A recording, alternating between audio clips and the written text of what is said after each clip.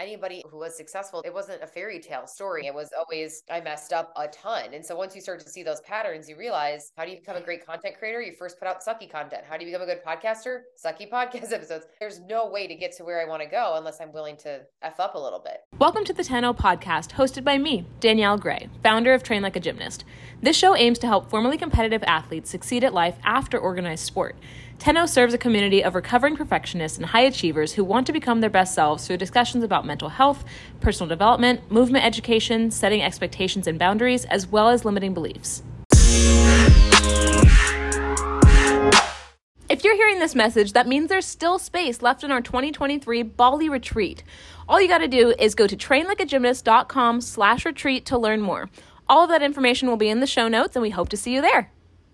Welcome to the Tenno podcast, Angie. Thank you for making this happen. Thank you for showing up, and we're here. We did it. We succeeded. Yeah, I'm so excited. Thanks so much.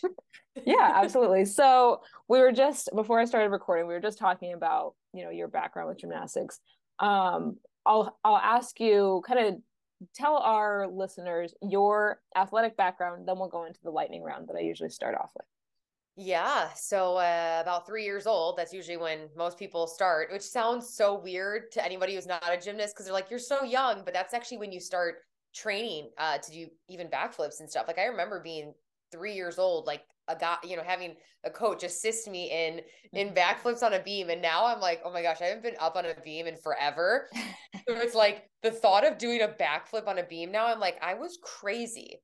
Like, that's how I built my courage. Like, it's 100%, like, that's where I realized that I could do anything in life, I think. I don't know, because I didn't kill myself doing a backflip on a beam, but started really young and it was going really, really well. And quickly became obsessed with it. Like most gymnasts, it becomes your life and you're training sometimes 30, 40 hours a week in middle school and a little bit in high school. And it just got to the point where went to level 9 and then started level 10. So like got really high up and then realized, it just takes a beating on your body.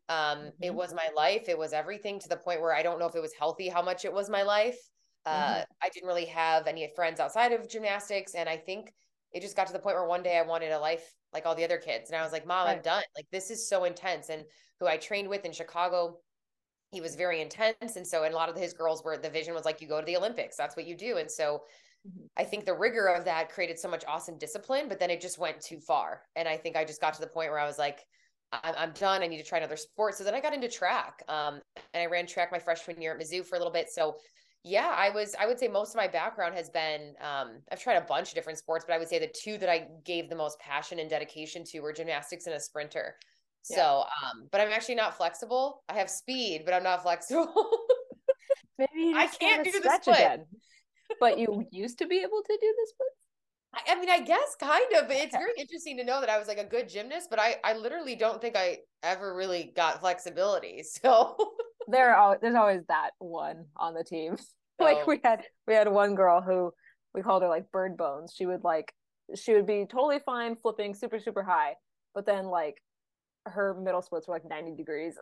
It's just like you have your different strengths, Yeah. I started to answer my next question, but let me like do a little pause, breaky poo, and do this lightning round. I usually like to do this just as like an icebreaker, but we already had ice broken. So it's just gonna be a this or that, 5 different things. The last one is 3, but it's fine. Speaking or coaching? Speaking. Gymnastics or track? I would say gymnastics, yeah. Yeah.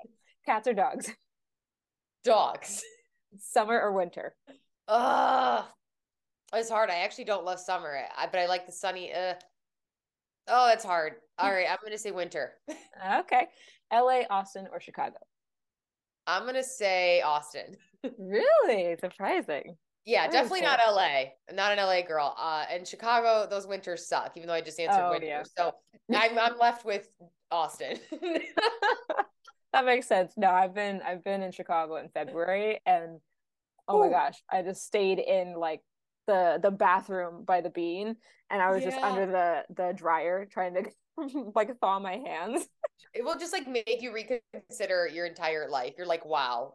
You're like literally like, I'm gonna die. I'm so cold. And only if you've been in a Chicago winter do you know what that feeling is like. I don't even especially if you don't have the proper clothing. Yeah. Anywho, back to gymnastics. So you kind of started to answer my next question, which I usually ask people, what did sports teach you, and then what did sports not teach you? So you said it taught you that, like determination, that rigorous schedule and all of that. But is there anything else that you think it really, having that as your foundation, taught you into your career and everything? And then are there things that you wish it taught you that you realized, oh, I'm that because of that? Yeah, I was thinking about this the other day. I really believe that, and this can sound kind of cheesy, but I think it's true. People who are successful, and you can define success as they're well-rounded, or they have a great family life, or a great business they love, whatever you want to define as success. It's not just money. You find that they usually are people that are healthy. And I find that the correlation is because when you take care of your physical body and you have some sort of discipline around it, it doesn't need to be 40 hours a week, obviously, of training, but when you have some sort of discipline around your physical body with your movement and your nutrition, you find that if you can excel in that one area, you're usually someone who's successful in another area. And I think learning that as a young girl was really powerful, because I remember asking my parents, 5, 6, 7 years old, like, hey, will I be able to be good at other things too? Like, what if I'm only good at sports and at gymnastics? And I remember my dad one day was like, no, usually people who master their health and master their fitness or athleticism are usually people who can also master something else. And I never understood that till now at 32. I'm like, what he basically was trying to teach me is that if you take care of that area, you usually then can translate that discipline. And so I've realized that because of gymnastics, I learned, hey, I can be really good at something if I'm obsessed with it and I work really hard at it. And so I apply that to entrepreneurship. I apply that to my brand, my podcast, to Soul, to everything we do. If I love it and I'm willing to put the work in, I can have that discipline. And so I think it's the greatest gift you can give kids. I think it teaches them to take care of their body, what it's like to be in your physical body, staying fit. It's incredible what your body can do. I think that body awareness is really powerful. The discipline, the dedication, the obsession with something. I think there's no negatives to sports. I think it teaches you social skills, how to interact with other people, how to be a good loser, right? How to lose and not cry in the corner like a little baby and know that you still can get back up, right? We've like, honestly, you got to lose. It teaches you, you know what, you get third place. All right, get back up next year and try to get first. I mean, you can't always win, but it doesn't mean you suck. And so it teaches you that. I can't think of one bad thing other than it did take up a lot of my time. And, I wanted to be at the birthday parties and the other social events like the other girls my age. But looking back, I wouldn't have traded it for the world, because now I'm so grateful for what that gave me and how it helped me to build confidence as a woman in my body and in my capabilities to complete something and do something. So I don't think there's any negatives. I'm trying to think of what we've had. I also have an eyelash in my eye. I'm not crying because you just moved me. I'm trying to think of like what other people have said. Some people have said like it took up so much time and it was so just a part of your schedule that when you leave sport or organized sport, whether it was gymnastics or something else, when you then leave that sport and you have this big gap of nothingness, it actually didn't teach you how to manage time yourself, because you spent so much time just doing as you were told. So that accountability, I've heard that, like, it didn't necessarily teach accountability to self, because if nobody's watching, I'm not going to get that. So that was an interesting one that I've heard. But some people are like, it totally taught me accountability, because obviously, like, if you didn't put in the work, you didn't excel or do this. So I think based on whatever your experience or your background is with whatever sport you did, everybody is individual, but it's always interesting to hear and think about that and then kind of reflect on your own experience to see if that might be true and you just weren't aware of it yet. So have you ever had difficulties or had to deal with perfectionism? Oh, yeah. I think maybe that is actually, you're bringing up, maybe that is the hard part of it, is because once you are good and then you're getting recognition for being good at something in a sport, you don't want to let people down. So then what happens, especially as a young kid, when you don't realize yet that your worth isn't actually tied to that, but of course you're 8 years old, you're doing backflips on beams, everyone thinks you're awesome. Of course, you're like, this is why people love me. So if I'm not this person, how are they going to love me? Which is actually really sad. But of course, as a kid, that's where you're at. And so I do think a little bit of perfectionism comes in then, because I felt like if I don't get all tens on the floor or all around or whatever I'm doing, do I suck? Is my family going to love me? Are my friends going to love me? Am I worthy? And so I don't think I articulated it like that at 8 years old, but Right. that's what was going on. So it's like you kind of then are afraid to mess up. You're afraid to fall. You're afraid to not get a 10. You're afraid to literally get anything less than perfect, because then will people love you? And so I think that has translated a little bit in entrepreneurship. But then as I've gotten older, I have a better relationship with, there is really no such thing as perfect. And even the most successful people, nobody's getting 10 out of 10 all the time on everything. It's just not possible. You're not putting out enough stuff. Then you're not trying enough. You're not, any analogy you want to use, a sports analogy, you're not hitting enough, I don't know, baseball, hitting enough balls, home run. You're not going up to the plate enough.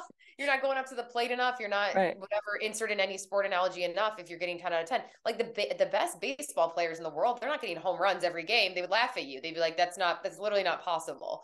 But yet they're still great. And so I think once you realize that, then you realize, oh, it's really just about the overall consistency. It's overall greatness. It's not like, is every single game perfect or every single event perfect? Yeah, absolutely. And I feel like with a lot of the people that I end up working with, whether it be training or it be consulting and mentoring, a lot of people that come from these sports that have the subjective perfectionism, because it's not, I was talking about this with Aaron and a couple other people I've had on this season. It's not so obvious as, oh, you made a basket, you scored a goal. It's, oh, I didn't see her, her knees fully straight. Oh, I thought they were straight. And then it comes to an average. So that subjective perfectionism of people's opinions of your performance really translates into a lot of, oh, well, I don't think I can start my business because I'm not certified yet. Or I don't think I can sell yet because I don't have a product, or I don't have a website yet, whatever. It's like people put up these barriers, and it does happen to be particularly women who put up these barriers and stop themselves from putting themselves out there because of that deep rooted integrity. And it makes it so hard. And I'm even working on this with my mom because she's doing this music project, and I'm like, you have to have a version 1 before you have a version 20. Like it's not possible to just skip. Yeah, you can have guidance and you can be taught, but was there a moment in time where you had this kind of epiphany where you realized, like, I'm spending so much time, I haven't put anything out yet? Did you see something, or did somebody tell you something that made you realize, just put out there even if it's not perfect?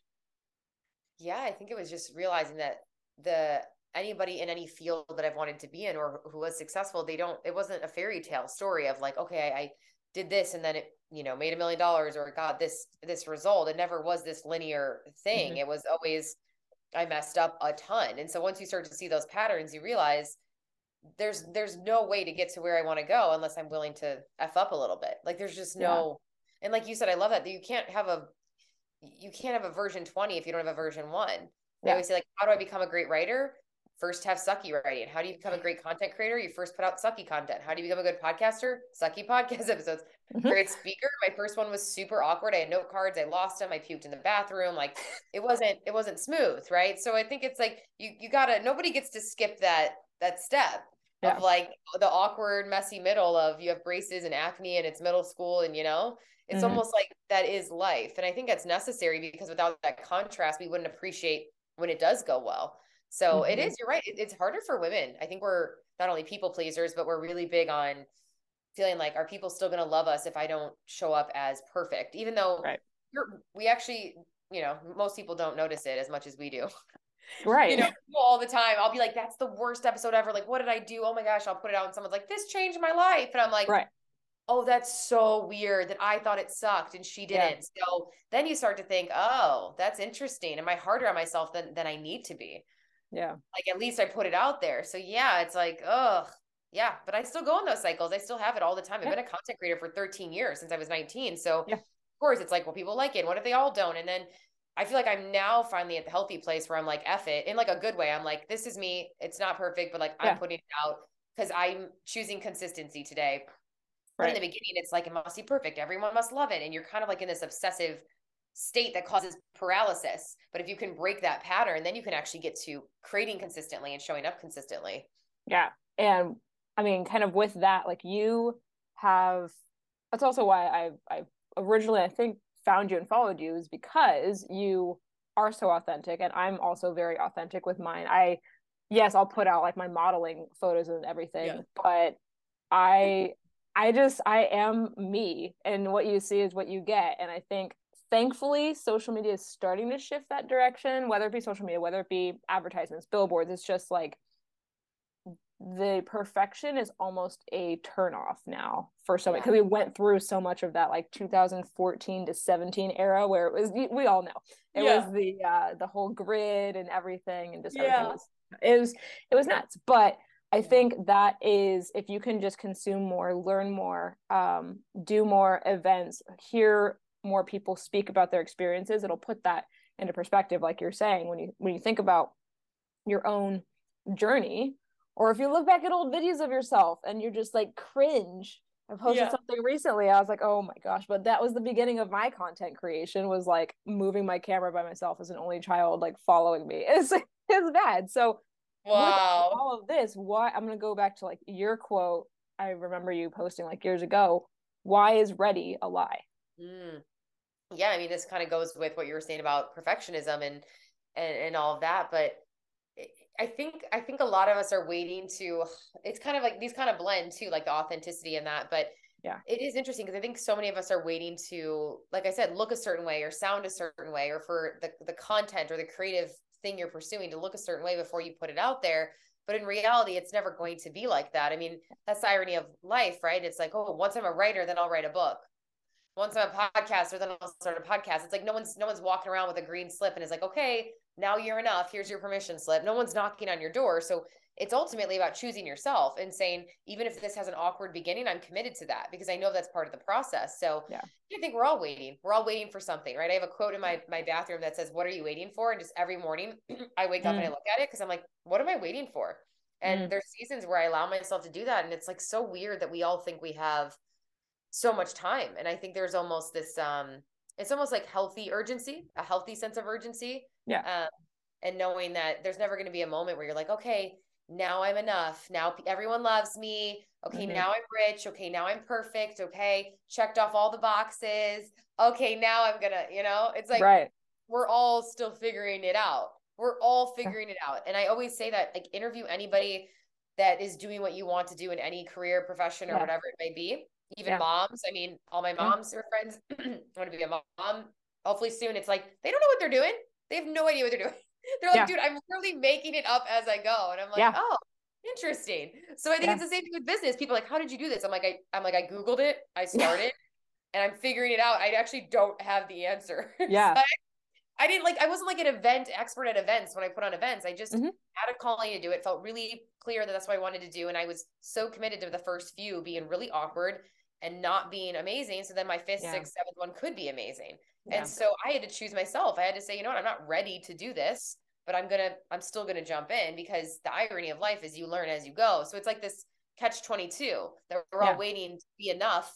So then somebody can give us this, the green light to go ahead. But when is that actually going to happen? It's never going to happen. Same thing with sports, right? I do think there's a level of the best athletes, they've made a decision. They're just like, I'm going out there, I'm going to win. And like, they're hungry and they just want it. And so I do think a lot of it's mental, even with athletics. It's not like, obviously, there's the athleticism that goes with it, but so much of it's mindset. It's the person deciding, like, I'm going to go win. I'm going to be the best.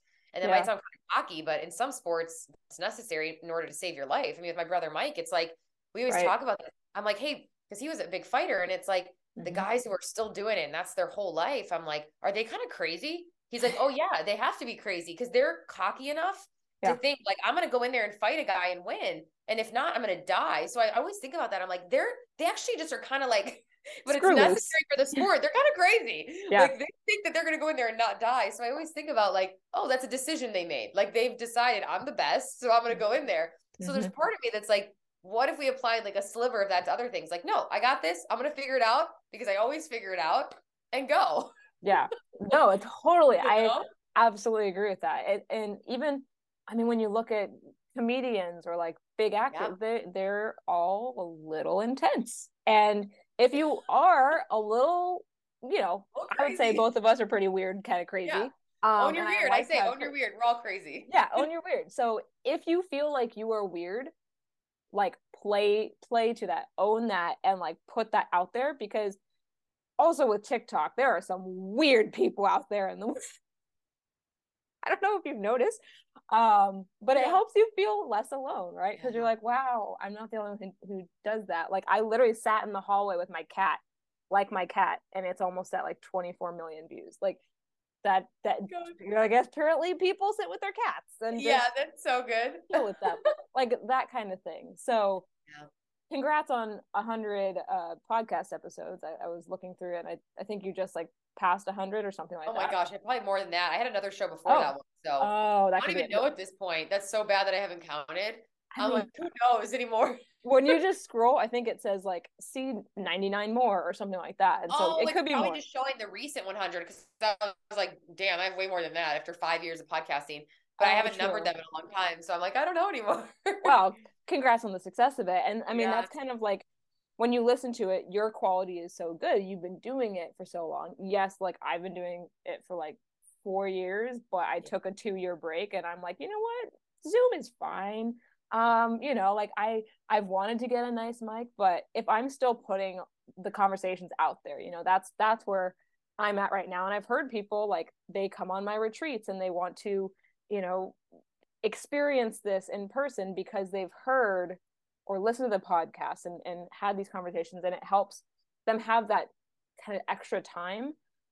So I really love it. No matter if you want to start a podcast, even if you're like, oh, the podcast industry is so saturated, doesn't matter, because there is a specific niche of people listening to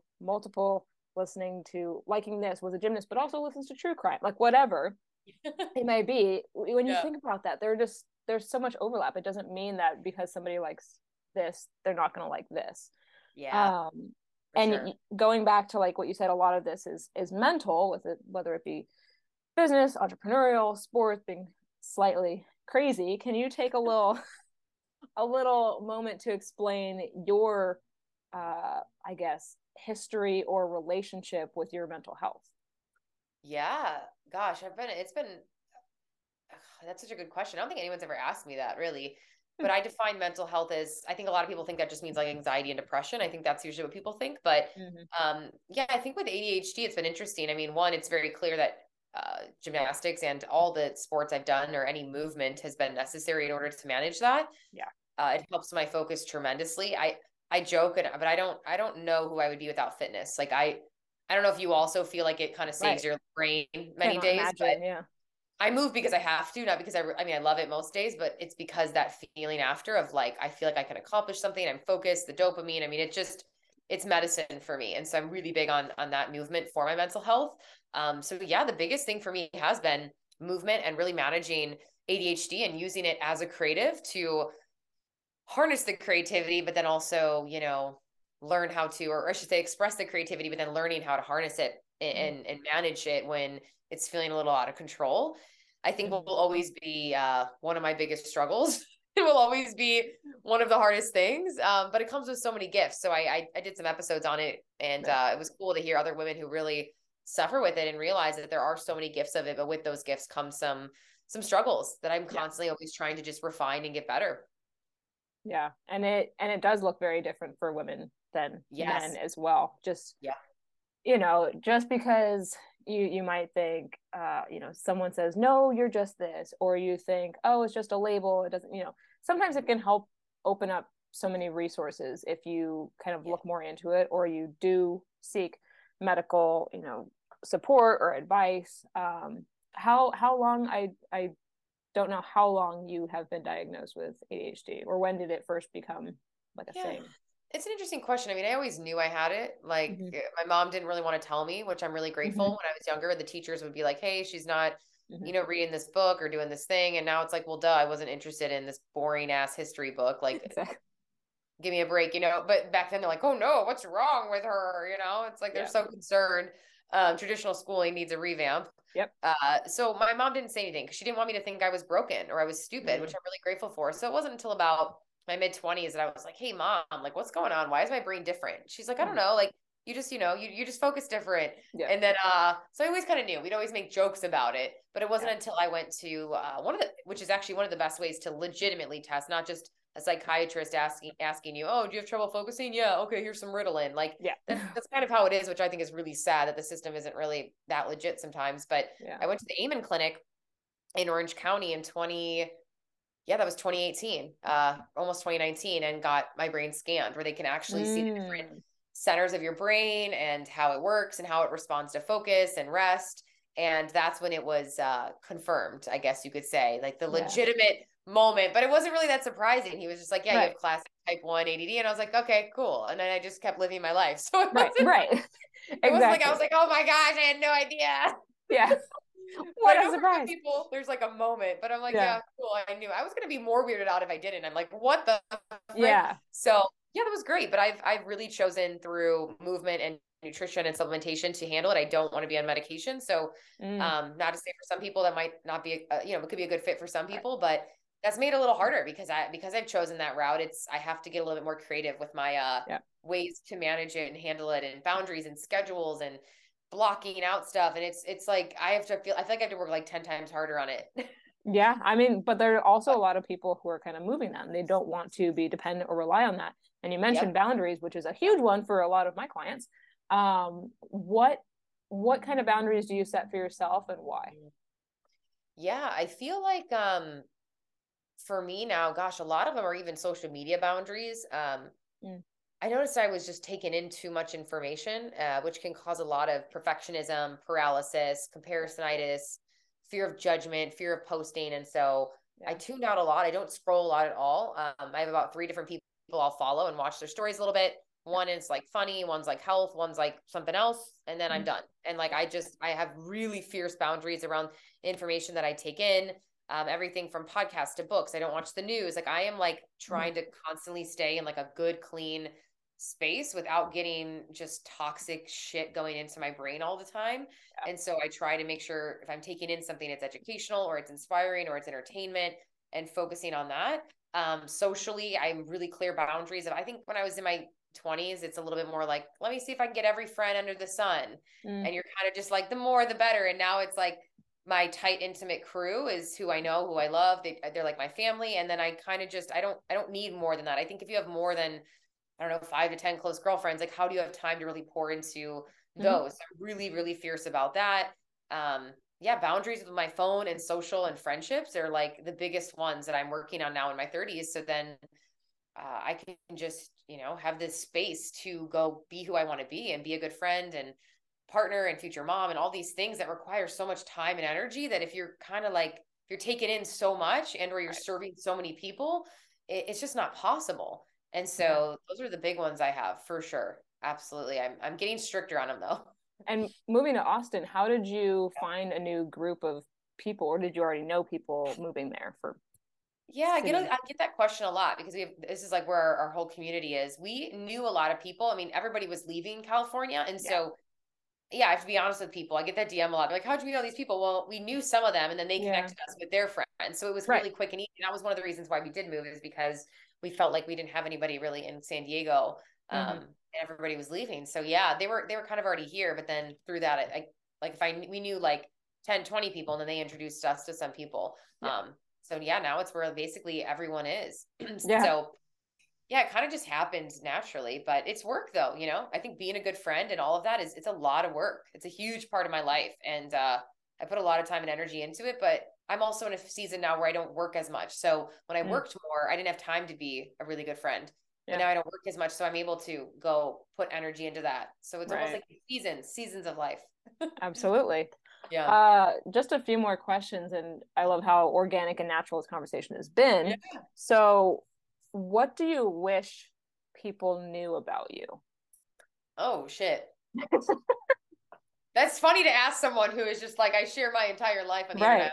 Like, my followers know when my period is. So like, it's like, what more, Right. Yeah. It's like, maybe it could be like a personality thing, or thoughts you have, or, something about the way that you drive, or something about your child. I don't know. What do you wish that people like knew about you about you as a soul, like untethered soul, kind of, not just Angie, but like as a human. Gosh, that's so good. I'm gonna sleep on that one tonight.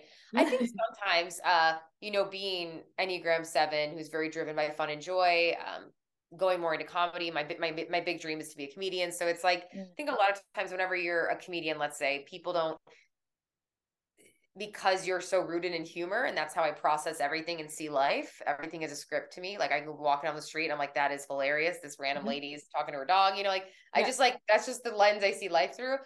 I also think a lot of times we struggle with then people not taking us seriously because they think, oh, well, you're just funny and you're just fucking around. It's like, yes. And I also can be taken seriously, can be trusted, and I can go deep. I just don't like to stay there, and I can have serious conversations, but I like to more so live in levity. So I think that's always kind of the dance, is like, I'm this big contrast of both.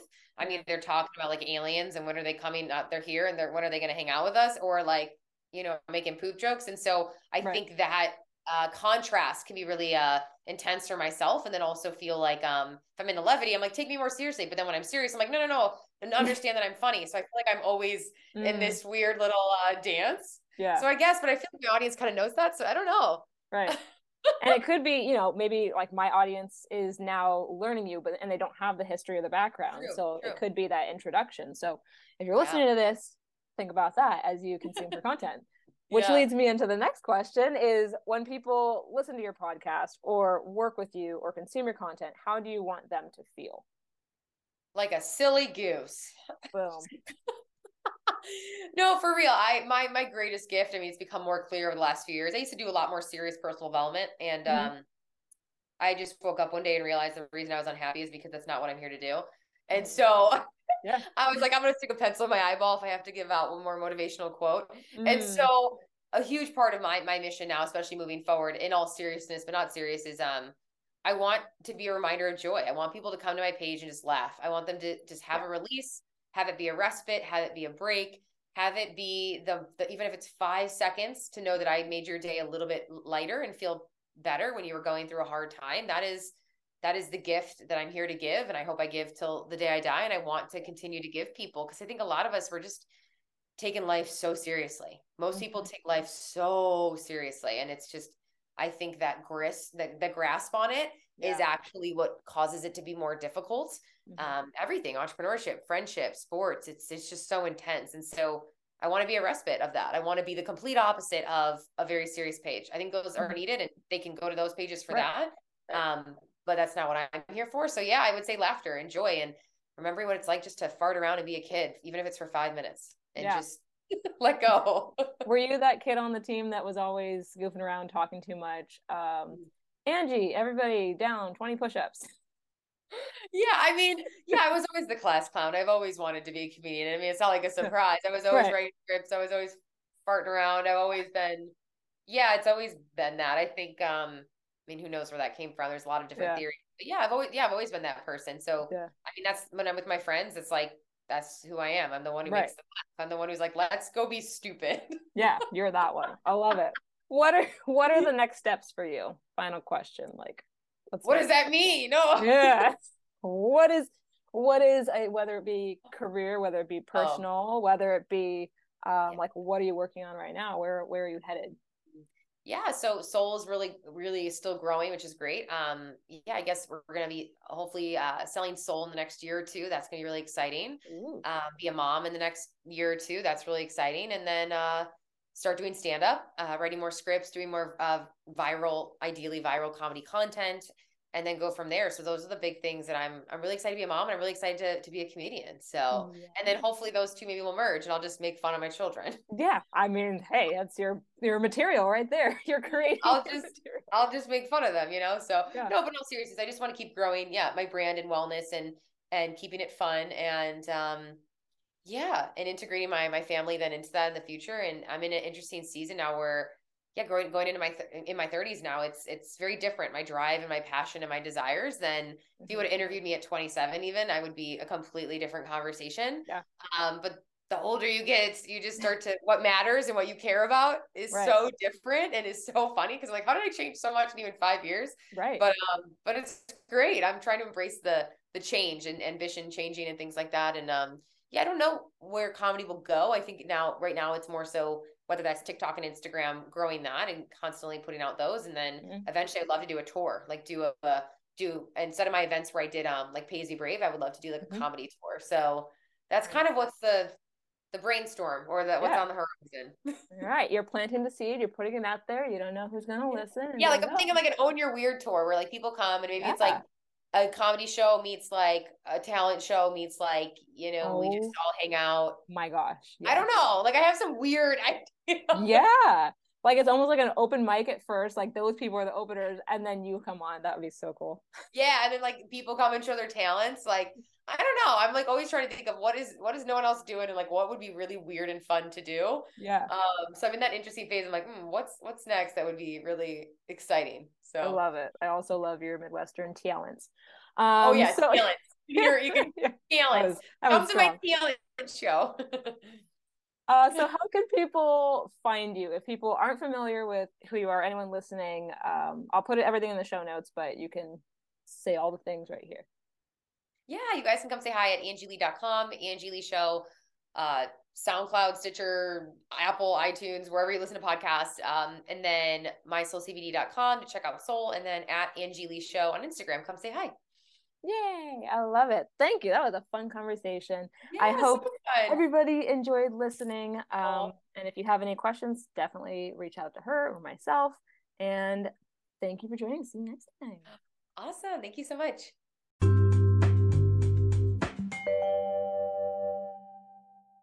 Did you know you can get a discount at trainlikeagymnast.com just for listening to these episodes? It's true. When you go to checkout, just use the promotion code LISTEN in all caps for a surprise. If you loved everything you heard in this episode, be sure to leave us a review and let us know what you want to hear more of. Until next time, train with purpose.